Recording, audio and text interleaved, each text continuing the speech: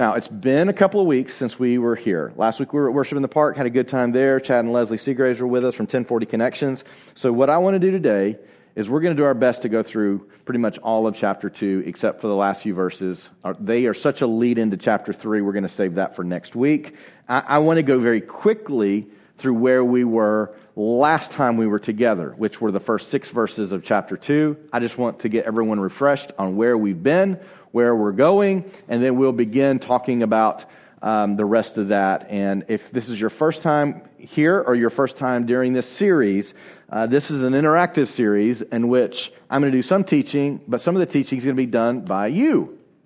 And so that means that you will have the opportunity to talk, to ask questions, and we want you to be able to do that. The ground rules, just as a reminder, be respectful. If you want to offer a contradictory opinion, that is what this is for. Be sure you have scripture to back it up. As you're preparing, be sure you're reading through the week, and be sure you're praying about it so that you are truly trying to digest what God is saying, because your greatest insights in scripture will not come here. They will be in your own personal study. So I encourage you to really spend time reading it. If you want to read commentaries, read commentaries. But really dig in. Let the Holy Spirit, one of the roles of the Holy Spirit is to help make this stuff make sense to you. So we grow in that. It's like exercising, a muscle. You've got to listen to the Holy Spirit. Let the Holy Spirit, pull you along and show you things. Sometimes that means involving others. Sometimes that means reading other materials. But many times it's just the day-to-day practice of learning to listen to what the Holy Spirit is trying to say to you. All right? Are y'all ready? Okay, 2 of you are going to talk, and everyone else is like, what? No, David's here. David, if you're going to raise your hand, you can just dance across if you need to. And if your hand is up, I want you to know something. So these are reading glasses. And so if I have them off, I look awesome, don't I? Right? But I can't read anything. And this is because I'm getting old. And if I put them on, I don't look as awesome. I can read really well, but you all are all blurry. So that's why I'm on and off. So it is possible I'll miss your hand. Just get my attention. And now you're welcome to my world. All right. Okay. Let's begin with 1 John chapter 2. I want to go quickly through the first 6 verses, but this is important. As we talked about in the first week, there are 4 primary reasons that John gives for writing the first epistle of John. And of those 4 reasons, what we want to look at here is the reality that John wants us to consider truth. He wants us to consider love. He wants us to walk in truth. And he opens chapter 2 with one of the reasons, and we know it's one of the reasons he wrote it because he says, this is why I'm writing this. And then we're going to end today, hopefully, if we go through this quickly enough, we're going to end with another reason that will then introduce us into what we're going to talk about next week, another reason why he does. So listen to those key phrases and words. Let me just quickly catch us up, and then we're going to jump back into verse 7. All right, 1 John chapter 2, beginning with verse 1. My little children, I am writing these things to you, keywords, so that you may not sin. Which when I read that, I think, good luck. You're right? Do you ever read it that way? Probably not. You're probably a better Christian than me. But I read it and I go, oh, good luck. He's not saying that you literally will live a life just like Christ. He's saying that you will live a life following the way of Jesus so that you're not just, in an uneducated fashion, sinning because you don't know better, or so you won't choose to sin because it's not that big a deal. So those are the 2 things he's fighting, not literally trying to get you to live a life without any sin. We are constantly going to live lives of repentance. The follower of Jesus is constantly going to be praying prayers of repentance. Not so that we don't go to hell, but because we recognize that sin separates us from God, and we need to address that and get it out. So that's what he's opening up with. This is a push towards living lives of holiness. The fact that John is writing this means that some of the churches he's working with, and remember, we're talking about the area of Turkey after the dispersion, and John has left Jerusalem, and he is now primarily planting, influencing, and preaching at different churches around Turkey. Whenever we look at the book of Revelation, that is John's vision, same John, John's vision, and when he says, these are my letters to the 7 churches, he's talking about the 7 churches he's been working with in this area. So he's saying there's a problem, and I'm not writing this just to reinforce something I've said before. There's a problem, and I want you to listen to what I'm saying. I'm sending you a solution. I'm writing these things so that you may not sin. But if anyone does sin, we have an advocate with the Father. So we spent some time talking about Jesus as our advocate and the fact that he is there for us. He's not there trying to catch us tripping up. He is there for us. He is the propitiation or atonement of our sins, and not for ours only, but also the sins of the whole world. And by this, we know that we have come to know him. Now, your antenna should go up when you read verses like this. He's not trying to be subtle. He's saying this is the way that we know him. And increasingly, as you mature, how we can look at others and know whether they know him. By this, we know that we have come to know him if we keep his commandments. So this is the push for holiness. Now, as we go through this, I want us to be careful. The church has historically taken the wrong stance on holiness. What we have done, and when I say historically, I mean in the last few hundred years, not for the last 2,000 years. And that is, you're bad, I'm good, I'm going to tell you how bad your sin is, but I'm not going to talk about mine. That is not the way of Jesus or the apostles or what John is saying here. He's talking about the role that sin has in life, the depravity that it brings, the brokenness that leads to, and we are to follow the teachings of Jesus, not just say, hey, Jesus saved me, now I'm going to do what I want. That's what he's saying here. That is a very orthodox way of understanding what this means. Not that we're going to now create this list. Most of the time, interestingly, what you'll find out are people that like to create these sin lists. Their list is full of all the sins they don't struggle with. And it is amazingly void of the sins that they do struggle with. And so one of the things that Jesus constantly said in this regard is, you need to deal with your own sin before you worry about anyone else's sin. And so that was always Jesus' focus. When someone would come and say, hey, Jesus, he's not doing the right thing. Oh, yeah? What about what's in your heart? It was consistently Jesus' response. Remove the plank from your eye before you worry about the speck in someone else's. So, but the keeping of his commandments is always crucial throughout the New Testament. Jesus and the apostles. Whoever says, I know him, but does not keep his commandments is a liar, and the truth is not in him. But whoever keeps his word, in him truly the love of God is perfected. By this we know that we are in him. Whoever says he abides in him ought to walk in the same way in which he walked, which is where the word Christian comes from. Christian literally means little Christ. We look like Jesus. Now, we don't look like Jesus in his perfection. We don't look like Jesus in his divinity, but we look like Jesus in the way we walk to the best of our abilities.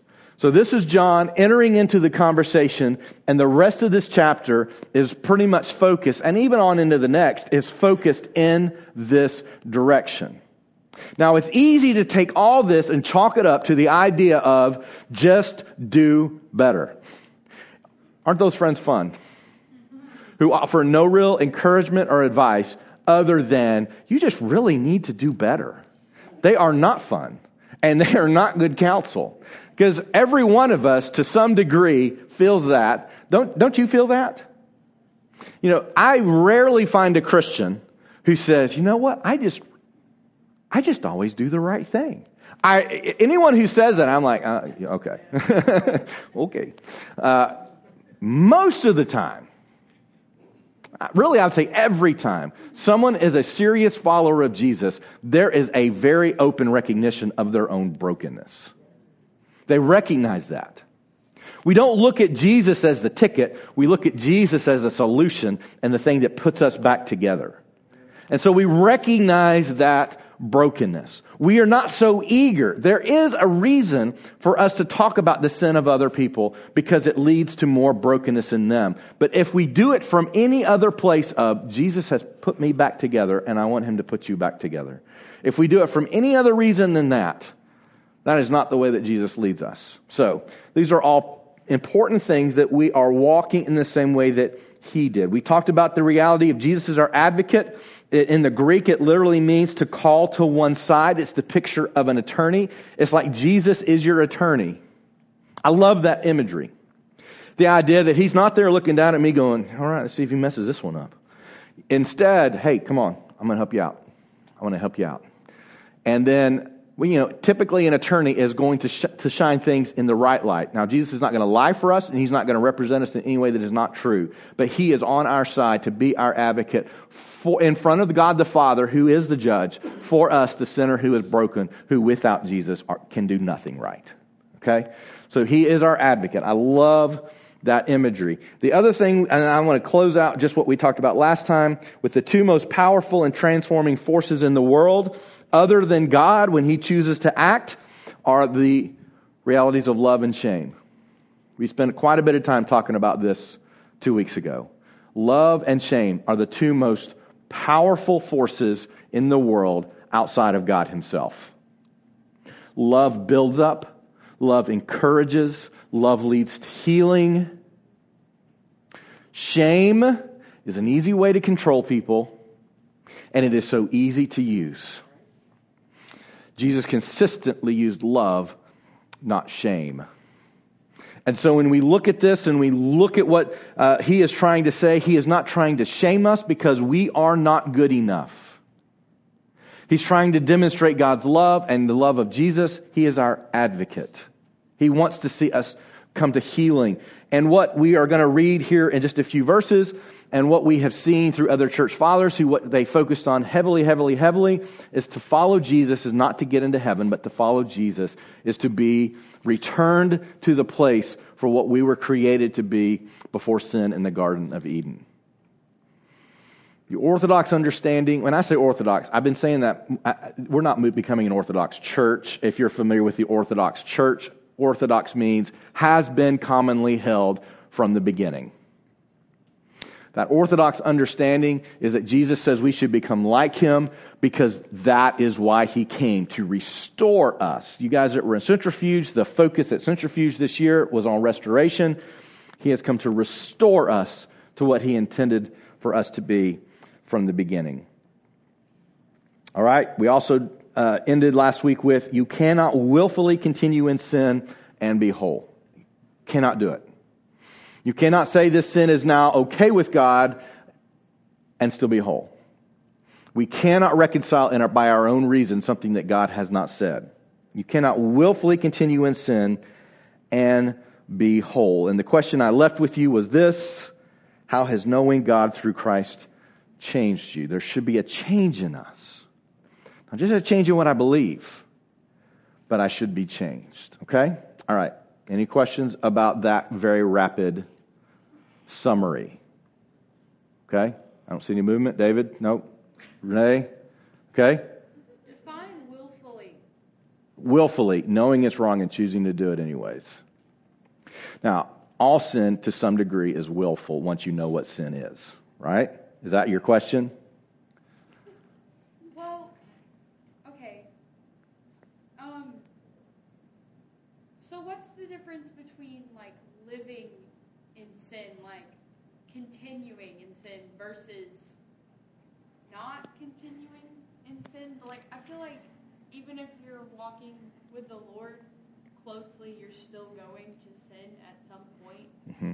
Yeah, so I would just say the question is, what's the difference in walking in sin or continuing in sin and following Jesus? Aren't we just all going to sin? Aren't we all kind of walking in sin and continuing in sin? So the difference is a particular sin that you know you shouldn't do, but you willfully choose to do because you value what you get for doing it over what God says how to handle it. Versus, yes, we all continue in sin. We all are going to sin. I've already sinned today. right?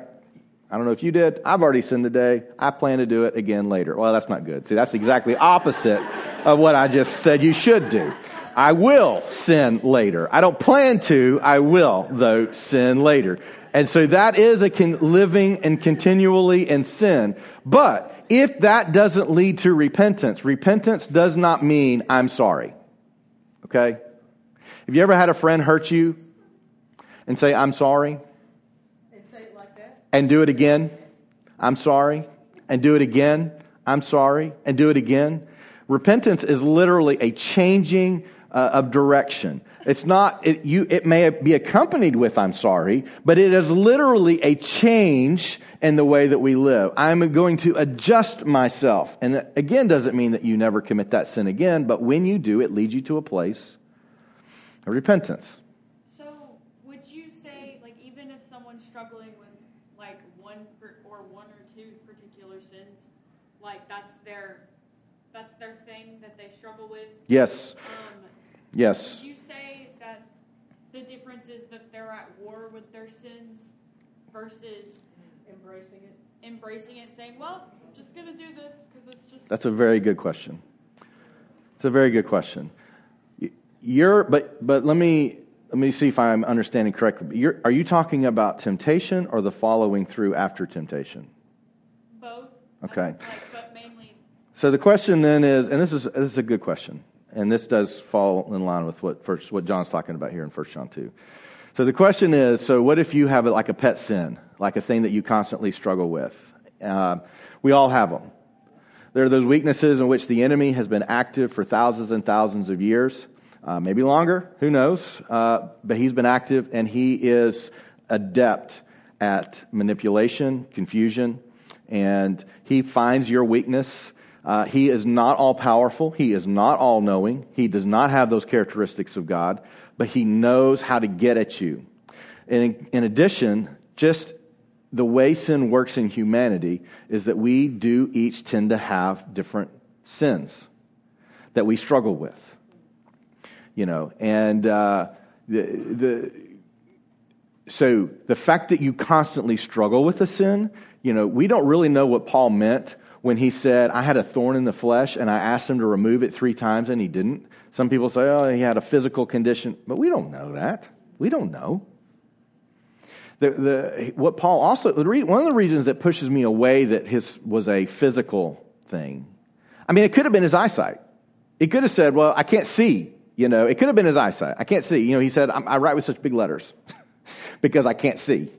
It could have been that. But what he also says is, I have to daily be in training and beat the air if I'm going to lay hold of this message that I'm preaching to you. I have to practice this day in and day out. I'm like a boxer beating the air, which is a picture of a constant battle with sin that he, of all of the apostles, was very harsh on sin. And yet he said this is a constant battle. There is a difference in a constant battle against a temptation and a constantly craving, or not craving sometimes, but caving to that temptation. So that is a constant battle that we're going to face, which goes to what he's saying. When that happens, not if, when that happens, you have an advocate with the Father. So go to the Father, and that is where forgiveness lies. He is our advocate in those moments. So the fact that you may struggle with, let's not get too personal. Let's do the easy ones. Let's say gossip. You struggle with gossip, okay? We can all talk about gossip and not feel too bad about it, even if we're guilty of it, right? You struggle with gossip, and it's like, I just overheard something. I gotta tell somebody. And we all know somebody like that. Maybe we are that person. I gotta tell somebody. That's a battle to say, I'm not going to do it. I'm not going to spread this. And every time you learn something juicy, oh, that's a good one. We need to pray about this. And you get your group around and we're going to pray for this person now, right? So if you do end up doing that, you have an advocate with the Father to say, I need to turn from this behavior. Right? All right, I got to move on. We can have a conversation about this later. Okay? Good question. And I think we'll probably address it again as we come through this. Let's look at 1 John chapter 2, verse 7. And I'm going to ask you, I hope if you've done some reading and struggling with this, I'm going to ask you what he means here, and then we'll talk about it. 1 John chapter 2, verse 7. Beloved, I am writing you no new commandment, but an old commandment that you had from the beginning. The old commandment is the word that you have heard. At the same time, it is a new commandment that I am writing to you, which is true in him and in you, because the darkness is passing away and the true light is already shining. Whoever says he is in the light and hates his brother, which feels like a pivot here, but it's not. Whoever says he is in the light and hates his brother is still in darkness. Whoever loves his brother abides in the light, and in him there is no cause for stumbling. But whoever hates his brother is in the darkness and walks in the darkness and does not know where he is going, because the darkness has blinded his eyes. Now, we have lots of commandment language here. As you've read through this, what would you say that John is referring to as the old commandment? Anybody jump into that this week? Okay, love. I think he's like talking about how in the Old Testament it used to be like eye for an eye and all that. That sort of thing. Okay, Old Testament, love. Let's just get as many answers as we can, and then we'll talk through it. Forgiveness. Okay, so you're going straight to the relationship part of that passage, right? Is that where you're going? Yeah. And Jesus is saying, give them your other cheek. Okay. Give them your other cheek. I'm keeping both of mine. Yeah, right. I turn the other cheek. Yeah, I give them your coat. Is your mixing the I got you. Don't pick it, my brother. I'm sorry. False semantics. I'm sorry. I repent. All right. No, that's good. That's good. Just instead of doing what the Old Testament was, if you do this, then you get that. And Jesus was like, okay, you did this, but I'm not going to do that. I'm going to do this instead. He It's kind of Sermon on the Mount. Yeah. You have heard it said, but I tell you. Yeah. Right. Okay. Anybody else? Old commandment? Yeah, I think just the Deuteronomy, and Jesus reinforces the Deuteronomy, like love the Lord your God with all your heart and mind and strength, and your neighbor as yourself. Mm-hmm. He reaffirms it. Okay. All right. Deuteronomy, Leviticus, the codes, which would be the Old Testament law. Right? Anybody else? Anybody else want to throw something in the ring? You're all talking about, I think you're all saying essentially the same thing. And I think this is what he's talking about. The old commandment, Jesus himself said, I am not doing away with the Old Testament law. I am not doing away with it. What he said was, I am going to give you a new commandment, which, in my interpretation of that, is the culmination of the law when it's lived out. So we have the old commandment and the new commandment. Jesus talked about a new commandment, and John is not likely to be superseding Jesus and saying, now, John, here's an old commandment, and then Jesus gave a commandment, and now I'm giving you a new commandment, because John didn't have that kind of authority. But in all likelihood, in the Old Testament, when we talk about the law, that is what he's saying. He's talking about that old code. And whenever Jesus talks about following his teachings, he is still talking about the old code. Now, we do have some problems with that, in that Peter has this really strange experience in which some of the old code is now rendered meaningless. And some of that old code was what you would eat. And so we have that incredibly interesting experience between Peter and Cornelius, in which Cornelius is not a Jewish believer. But he asked Jesus to come over and care for his sick child. And Peter is saying, I don't know that I can do that, because he's not a believer. And in my understanding, he's not a Jew. It's not clean for me to go there. And he has this then vision of this tablecloth coming down with all these foods you're not supposed to eat. And Jesus saying, this is all fair game now. And what Peter took from that vision was that, okay, the very things in which God had said would separate us from the Gentiles no longer separate us from them. And so he went willingly, gleefully to Cornelius, and that was a beginning of a turning point in Peter's understanding of the gospel being for the Jews, going out to the Gentiles. Which, if you read the New Testament, that is the tension between Paul and Peter initially. Peter is saying the church is here. There are many people saying you got to become a Jew. You got to be following all these laws. You got to be circumcised. You got to be doing all our customs if you're going to follow us. And Paul was saying, no. That is not what Jesus was saying. And so between Paul pushing and this experience or this vision that Peter has, that's when the leadership of the church begins to say, yes, the gospel needs to go out to the Gentiles, and they don't have to follow our old customs of separation anymore. They don't have to be circumcised. They don't have to wear the long hair. They don't have to wear the tassels. They don't have to eat the right diet. That is all gone. The things that separated us as God's people, being separate from others, are no longer applicable. So we have that experience. But John recognizes that in these churches in Turkey, there's a problem. And the problem is that they are dismissing all of the Old Testament law. This is happening today in the church everywhere. It's about grace. Absolutely, it's about grace.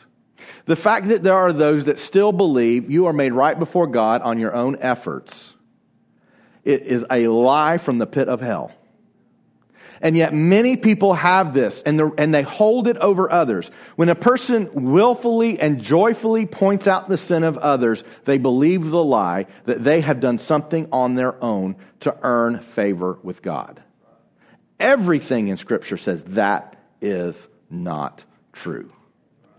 So as we look at this, he's saying, but do not say that all the things that we've held to all along are still not important to God.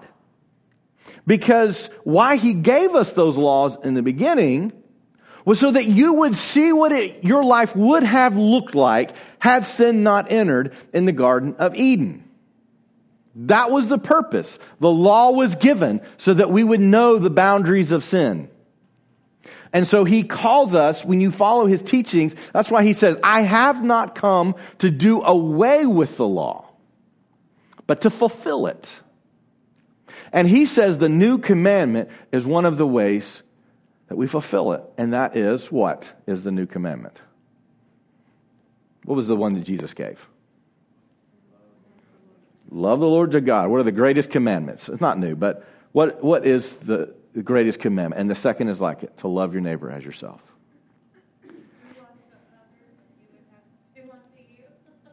Well, the problem with do unto others as they would do unto you is we all have a different scale of what we want people to do to us. I'm not sure I want you treating me based on what your capacity is. Like I love it when people make fun of me. Well, I don't like that. So if you like it, I don't want you making fun of me because you like it, right? But there is a place and where that was intended, and Ashley, that is a good point. The reason that was put in there is, as we look at kind of a bigger picture, do you want people to lead you to truth? Do you want people to love you? Do you want people to show you what is good and what is right? Do you want to have someone to invest in your life so that you experience eternal life with Christ? So in that sense, yes. When we take the way that golden rule that we call it often devolves into, as well, as long as I'm okay if somebody does it to me, I'm okay with me doing that to you. And that's really a low bar. That's a very low bar. Jesus' bar was a lot higher than that. All right. Old commandment, new commandment. That new commandment that he's talking about, or what he's encouraging them in, do not abandon the pursuit of holiness. Do not abandon it. Jesus didn't teach that we would abandon it. The apostles did not teach that we abandon it. Anyone in the world today that tells you that you do not need to pursue holiness is going against all of the teachings of Jesus and the apostles. All of them. All of them. So, as we look at that, though, he recognizes exactly what happens still today, that people take that as a mandate to lord over others and their failures, which is what Jesus had to spend a pretty good amount of time addressing. And so then he goes in, and this is why I say it looks like a pivot, but it's really not a pivot. He talks about the difference between walking in the light and walking in the darkness. And what does he mention here? What is the difference here? Somebody? Who does he say in those next few verses that we just read? What's the difference in someone walking in darkness and light? Whether you what? Whether you hate a brother or not. Hate or love a brother. So that totally brings in what Jesus is saying, that the culmination of the law is not in our ability to be perfect. The culmination in the law is the way that we will begin to love others. Now, is John saying that we love all people in the world equally here? Got some no's? Somebody disagree? I think there is a difference in how we treat, but I don't think there is a difference in how we love. Okay. Well, okay. You're going to need to break that down, Tracy. Jesus died for all. Okay. So what Tracy said, if you didn't hear, was that there is a difference in the way, there's not a difference in the way we love, there is a difference in the way we treat people. Or did I get that backwards? Yeah, no, that's, Okay, so, it depends on how you define it. We tend to define the word love as lots of different things. right. But as far as seeing them as seeing all people as image bearers, seeing all people as valuable, I mean, I think that's a flat line. Okay. So there is a base level, just kind, graceful, compassionate to others. I don't think that, Yeah, I would agree with you on that. Absolutely. There is a baseline. When you go out to eat after church, leave a better tip than everyone else in the restaurant, even if your server's not a Christian, right? That's just basic being a decent person. And on Sundays after church, they assume you've been to church, and if they're not a believing server and you stiff them on the tip, they are not motivated to learn anything about Jesus, because his people can be jerks, right? Which is true no matter what we do. We are jerks. It's part of being broken and overcoming that brokenness. So hopefully we become less of a jerk than we are early on, and that continues in our life. Anything else? Yeah, well, I was just going to say, sometimes like even harsh truth is loving. Yeah. Like that's the more loving thing. So if you ask yourself with every person, what's the most loving thing? It's not always going to be. It's not even always going to be mercy. Right. Sometimes the most loving thing is to withhold some mercy for some. That's right. It is true. I want to tack onto that. Yeah, it is true. What she's saying is sometimes the most loving thing is not to just, basically, I'm paraphrasing, make someone feel good. Sometimes what you have to say to someone can be very hurtful, but that is a demonstration of love, which is a good point. That goes back to Proverbs, too, though. Go ahead. Faithful are the wounds of a friend and profuse are the kisses of your enemy. Yeah, read that louder. I said, faithful are the wounds of a friend, profuse are the kisses of an enemy. Yeah.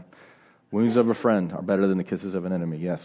Kaylin? I think it just goes back to like that accountability talk that we have. Just like,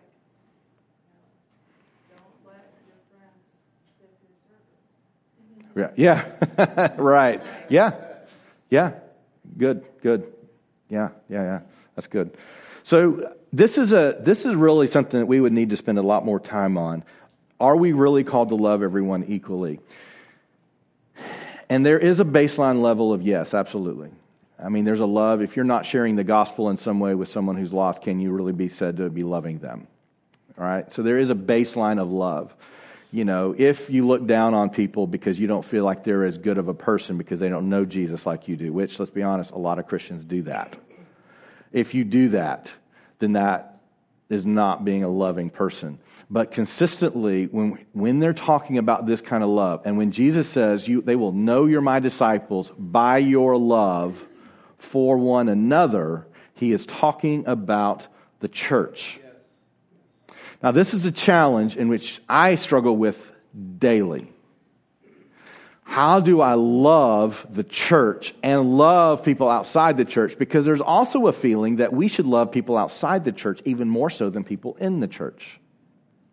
And there's some truth to that in the sense of I sacrifice for people outside the church, sometimes more than inside the church, right? So if you go on a Saturday morning to do a work day for someone who may not be a believer and you're away from your family, or you're spending resources, time, money on a project that benefits someone who may not be a believer in the hopes that they will be cared for, and maybe you'll also have an opportunity to share the gospel with them, then yeah, there are times, that is a sense of love for others. But what Jesus is saying and what John is talking about are each other within the church. They're going to look at the way we love each other and want to be a part of that. And the problem is we're historically very bad at this. We're very divided. You know, the church has been in America on the wrong side of some issues. And that carries with us. One of the hard things about character is you can build an entire lifetime building it, and in a moment you can lose it. I've seen it happen in the church. I remember in one particular event at a different church, I remember we were having a conversation about race, which is a complicated conversation. It's not a simple conversation. Every person on TV that makes it simple, they don't understand the issues. It's a complicated issue. And I don't say that, and let me just be careful in how I say that. I don't say that as a hedge that it's okay to be racist. Like, it's complicated, so, if somebody's racist, it's no big deal. That's not what I'm saying. I'm saying that the reason a person is racist is a complicated thing that you have to unravel. You can't just say, stop being a racist, right? This just doesn't work that way. They're that way for a reason, and they didn't just get that way overnight. They're not going to overcome it overnight. You've got to unravel that. But there was a man in our church that had built an incredible reputation and incredible character. And he stood up in the middle of this conversation and he said, "You don't understand what kind of people those people are." And in that moment, this man in his elderly years lost all the character he had built in that time. Could he bring it back? Yes. Repentance is a character builder. I was wrong. Would have reversed a lot of it. But pride would not allow that. And so you can, in a moment, lose what you spent a lifetime building, and the church can do that too, and has done that. And so we have to be careful. It's easy to then take that reality and say, you know what? Those are just bad Christians. I can't stand them. I won't talk to them. I will get on social media and land blast them. And now we're sinning against what Jesus said. We're supposed to love one another. Now, someone might say, well, then we have to reassess our definition of love, because love may be saying you're wrong. And I would agree with you. But we have to be careful in the way that we demonstrate unity.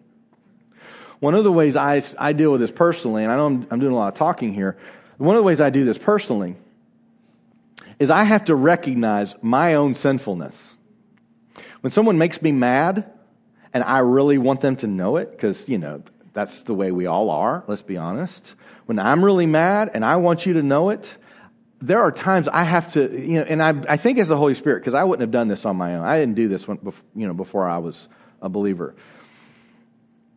The Holy Spirit brings all the things I did wrong. Does anybody else have that filter in their head? It's like, I'm ready to let you have it. And then it's like the Holy Spirit says, well, let's just show your B-roll. Right? And never mind. Okay, I got it. Never mind. But how we love each other does matter. And I also don't want to narrow this conversation down to a simple, just don't be mean to somebody. That is not the conversation of love. Because again, what is mean to you? What is mean to you? If an addict comes to you and says, if you want to love me, I need money for drugs. You don't say, okay, because of Jesus, I'm going to love you. Here's money, go get drugs. These are complicated issues that we've tried to make so simple that it doesn't work when we miss the complexity of them. Of course, there's a simple answer: Jesus. But even that fails. I'm struggling with addiction. What should I do? You should just get Jesus. Oh, like at Dollar Tree or where? How do I do that? So, they are complex issues, and what we have a tendency to do, because this is the world we live in, is we boil them down into these 2 or 3 little arguments when there's a million of them. And as followers of Jesus, we have to get to, well, where's Jesus on this? And now, how do I help a person unravel from the place that they're in? Whenever you can begin to look at somebody and look past their sin and see their hurt, that is the beginning, I think. Once you see what's causing this within them, then you can really cause help. You can really help. But even that is a simplistic answer for some very complex things. All right, I don't even remember how we got here, by the way. Any other thoughts or questions, or someone wants to get us back on track before I look at my notes? Thoughts or questions? Mark, I just wanted to say, it seems like, back to what you were saying at the beginning about the Holy Spirit kind of directing us on some of these things. Yeah. Another person being able to say what the definition of loving within among brothers and the world. I think the Holy Spirit has everything to teach us there. And I also wanted to say, I think Jesus shows great examples of both. Mm-hmm. Of loving among brothers, and also being very gentle with people who would be considered to be well outside of Yes. what would have been Yes. acceptable. And then lastly, that to follow the new commandment, just back on that subject real quickly, very much does fulfill the original commandment. Like if you are doing those things, you are very much fulfilling. Yes. Very good. Yeah, thank you, Ian. Yes, a lot of this comes back to the Holy Spirit, us following His lead. And Jesus did give both examples. He called Peter Satan, not a compliment. And He took a woman who was about to be stoned, absolutely legal, in that moment. That was absolutely the legal, God-given response to adultery in the moment. Picked her up. You without the first sin, cast the first stone. Told her, go and sin no longer. Examples of not accepting the fact that religious leaders, because they were keeping the law, that he still pointed out, if you loved God, you love me because God sent me. Mm-hmm. You don't even know me. Mm-hmm, You mm-hmm, know God. mm-hmm, mm-hmm. And a lot of times we think that we're okay with God because we're keeping the rules, and we're missing out on the whole point of the love factor. Oh, yeah. And he still loved them, but he was pointing out their flaw. Yeah. And wasn't afraid to, and that's the difference, I think, between loving people and liking them. Because I love everybody, but I don't like a lot of you. Well, let's not name names today, Ken. Yeah, right. And that there's a real dance between learning how to love people and hate sin. Yes. And Christ demonstrated that over and over again. Yes, yes. Very good. Thank you, Ken. And I would just piggyback on that and say, so while this conversation is focused very much on the activity of following the teachings that we find in Scripture, at the end of the day, our motivation cannot be, these are the rules, if I went in, I have to follow them. It has to be the parable of the pearl of great price. It has to be the parable of the treasure buried in a field. It has to be, I have all this stuff. I have this whole life I've built. I have this whole way of seeing the world. I have this whole way of living life. But I have seen something that is so much more valuable than any of that. And I'll give it all up to have that, which is a relationship with Christ and a relationship. That is the motivation for this. And I think that's also a timely point in that when we're talking about how do we treat other people, that has to be the root of it. It has to be, I have found a love for Christ. I have received a love from Christ. That's what I want you to experience. Not that you follow these rules that I've chosen to follow. And I don't know that that's where you were going, but that's what it made me think of. Yeah, that the love is far deeper than that. Far deeper than that, yeah. To me, even the parable of the prodigal son would go there. Not worried about berating him for recognizing the error of his ways, but rejoicing that he came back. Right. Yeah, right, yeah. Yeah, it's an interesting challenge is to go back and read the parable of the prodigal son and ask yourself, who was it really about? or was it more than one person? Anyways, okay, good thoughts. I just wrote down in some of my notes, the old commandment was the pursuit of holiness, but it was through a system that was not maintainable. It was the ability to be holy, and we had to do it on our efforts, and then there was a system of sacrifice and of atonement that we would never atone enough for. We would never get there. It was a way for us to see that sin was there, but it should have also been a way to see that it was impossible to achieve and why we needed Jesus to come. And then the ongoing conversation is, how do we love other people? Again, there's not a simple, well, we just need to love people. What does that mean? If you're married, it'd be interesting to ask your spouse, what do they think it means to be loved? It may not be the same as yours. So we have to get into the place of, well, what is God's idea of what it means to love people? That is the definition of love, not when we approach it from our broken standpoint. Let's move on.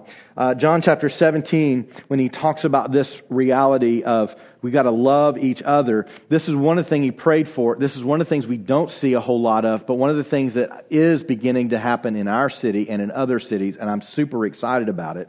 He says, this is the high priestly prayer. I do not ask for these only, also for those who will believe in me through their word. They may all be one. Just as you, Father, are in me and I in you, and they also may be in us, so that the world may believe that you have sent me.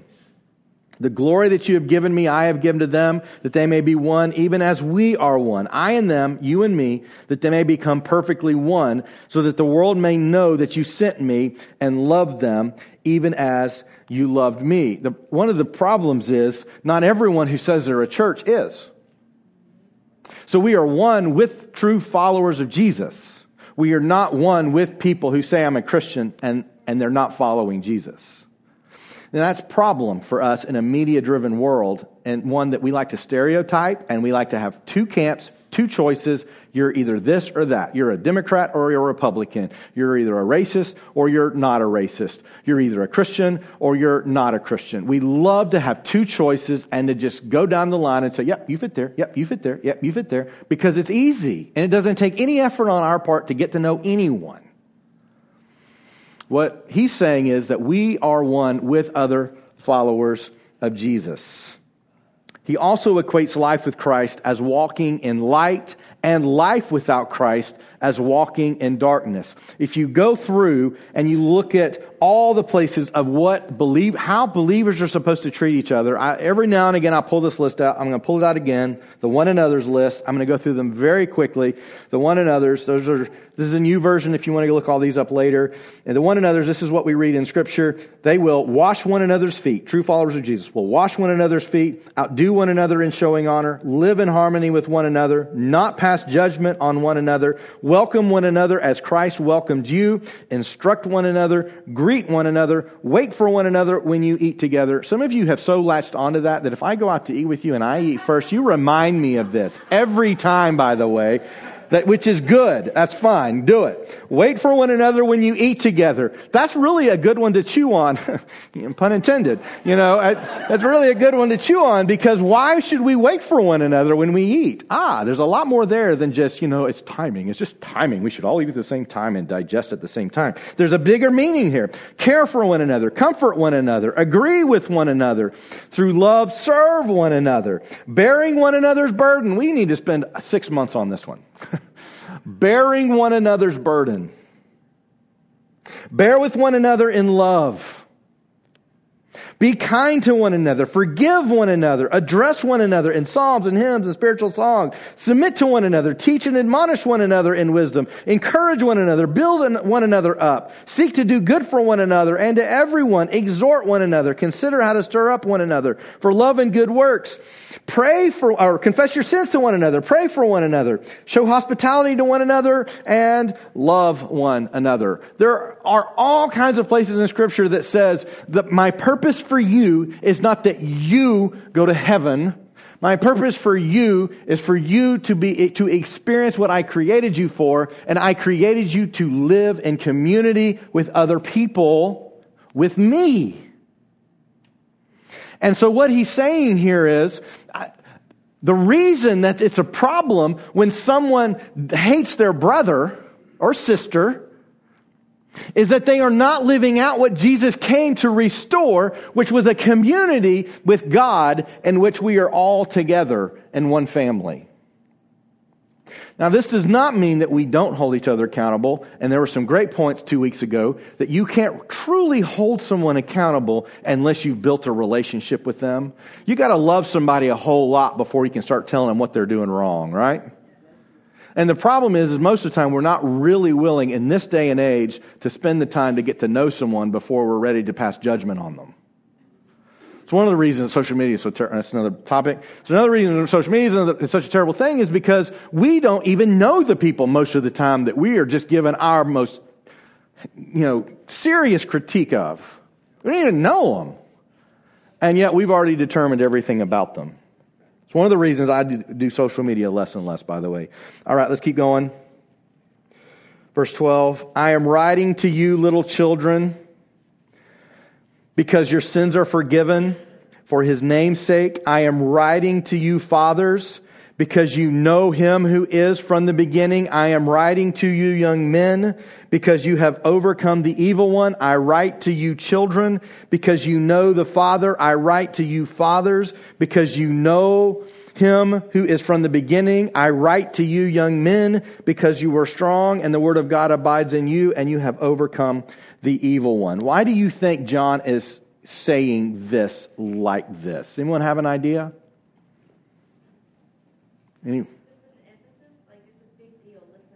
Yeah. Like, who's not included here? Right? Everyone is included. They're young. This doesn't really apply to you. Oh, you got this going on in your life. Doesn't really apply to you. He's saying this is for everybody. So why doesn't it mention the word woman? Why? Oh man, thank you, Christina. All right, time to wrap up. It's time to wrap up. Careful how you answer. I have to go eat with her. Yeah. This is our last Sunday here at Journey. So let's, that's a legitimate question. But I'm not offended. I think I know. It's a legitimate question. I think historically, men were, even in literature, when I was in elementary school, it took on that, it was, he was just a masculine word that we used for everyone. Mm-hmm. But I also think it was to hold men, accountable Mm-hmm. and to emphasize to them, it's very important that you lead well, Mm-hmm. and leading well and loving well, this is how that plays out. Because Yeah. I think, too, just as a woman, that whenever there are respectable, God-honoring men who walk with Mhm. the Lord, Mm-hmm. seeing that as a woman, it's restful for me. Yeah. I feel more at peace. It's not because I'm incapable, Yes. but it's because it's such a great picture of who God is and his relationship to me. Yeah.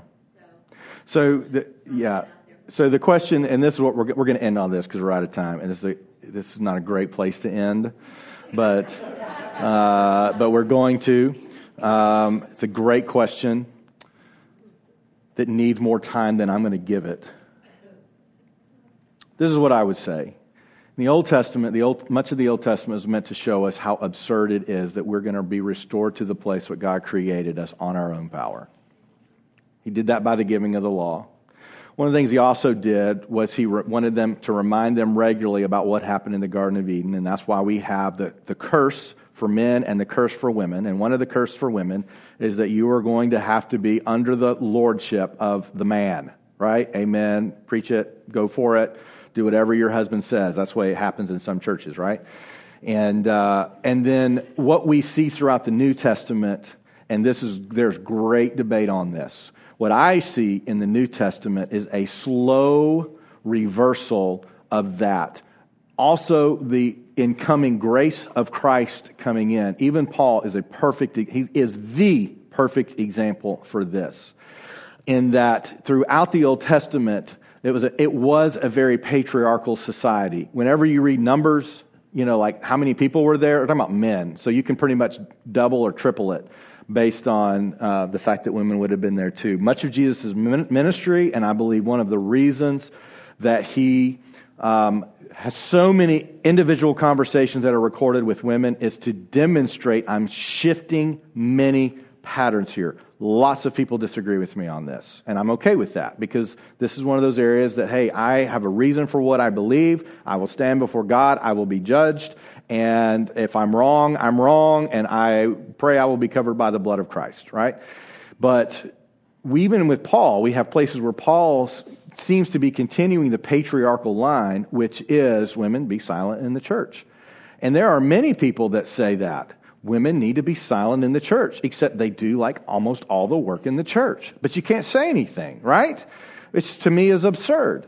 And yet what we also see in Paul is speaking to such a vast audience. He begins talking to church leaders. And if you want to mess up your theology, if that's where you are, that's okay.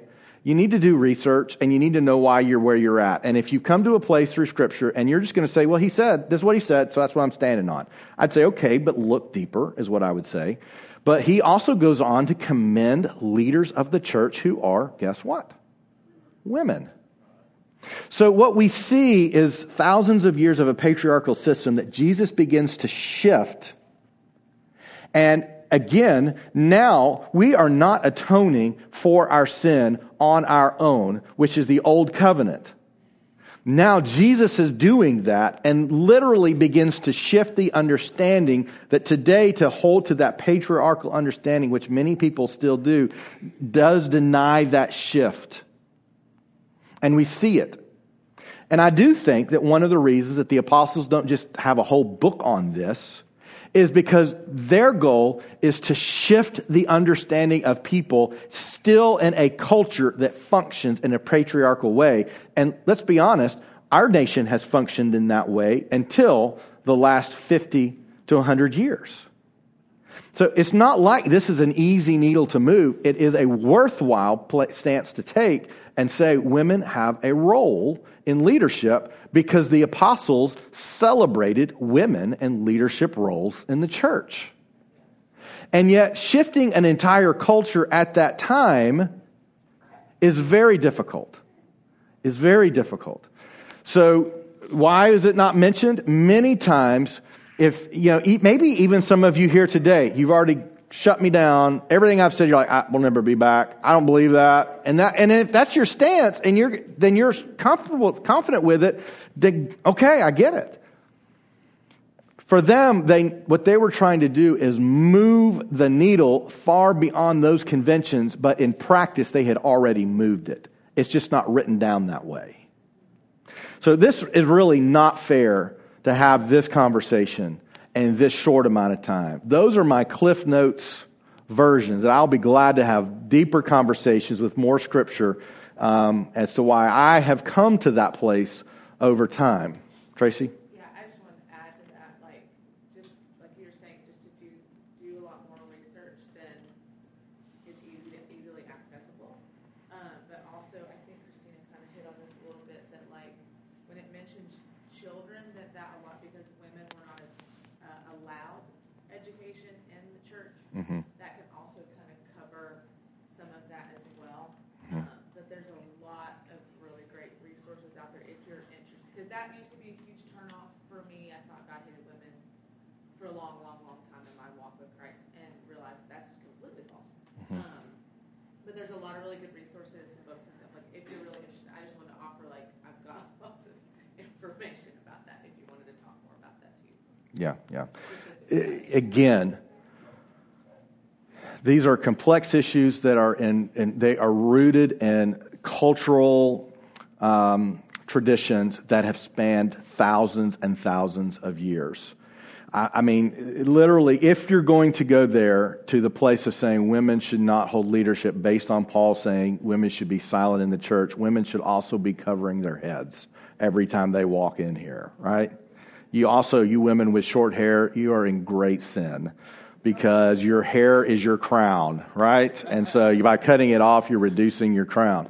Now, I'm not trying to make light. I'm not trying to make fun. I'm saying that what we have a tendency to do is follow patterns of behavior and belief that were given to us without critically going back and asking, why is that there? And this is one of those that, again, it is not fair to reduce this entire conversation into these few minutes. This is a bigger conversation for those that have come up in a very traditional understanding of women's role in the church. I'm just saying, as I read the New Testament and I read what Jesus is doing, when I read his lineage, which includes so many women, I just think, why would you do that if women still were to remain in the curse of sin that was given in the Garden of Eden when Jesus came to remove that curse? And I would also add to that, it was women, it was Rahab, and it was... Right, prostitutes, yeah. It was women that the rest of the world would have viewed... Had zero value in the world. Yes. It's a good question. Thank you for bringing it up. This will be my last Sunday at Journey, so appreciate that. Okay. Yeah. I mean, it really does. If you take the stance in which I've taken, you will then have to have a conversation about, well, why did Paul say women should be silent in the church? Because you can't just say, oh yeah, well then that just doesn't matter either. So it's actually a more complex conversation. Again, that's what these types of conversations have to be given their due time. We are out of time, but that have to be given their due time so that we have the opportunity to get to what did they really mean here. And we do have to be careful that we don't become revisionists. You know what a revisionist is? Revisionist is somebody who revises it for their own purpose. To revise something for our own purpose, because you know what? And that is what a lot of churches do in this regard. You know, women should be silent in church, but none of the men will volunteer for anything, so we're going to let the women do it. That's revisionist. It suits me. So I'm going to change my opinion because it suits me, but when it comes right down to it, they can't be a senior leader. That's revisionist. A revisionist is to say, when God has clearly said this is wrong, to say, you know what, I think it's okay. That's revisionist. You know, we cannot be revisionists. So you have to come to a place that if God was here, and we believe He is here, with two or more gathered, He is there. But in the sense of we're in the throne room, in front of God, God is passing judgment on were we really serious about our faith. And He says, why did you hold it? And I don't know that this is how the conversation is going to go, but that's how I prepare myself. If I have to answer for this, I need to be able to stand in front of Him and say, this is what you said. This is how I interpret it. This is what your people said. This is how I interpret it. And if I'm wrong, I repent. But I didn't come here because it just suited me. I felt like this is really what you meant. And there are many of those things that I'm going to stand in front of God and He was going to go, Mark, you were an idiot. And I don't think He'll use that word, but it will be true.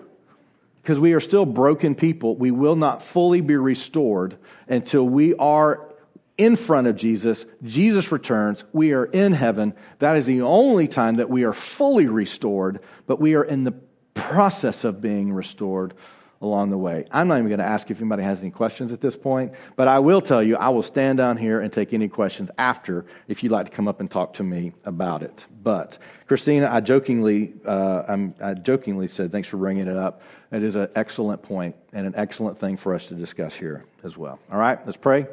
And then we didn't even get through chapter 2 again. Okay, it's all right. Chapter 2 and 3 next week again. Father, God, I thank you that you are a God of grace, that even when we make mistakes, even when we are imperfect, even when we are flat out wrong, that you are a God of grace.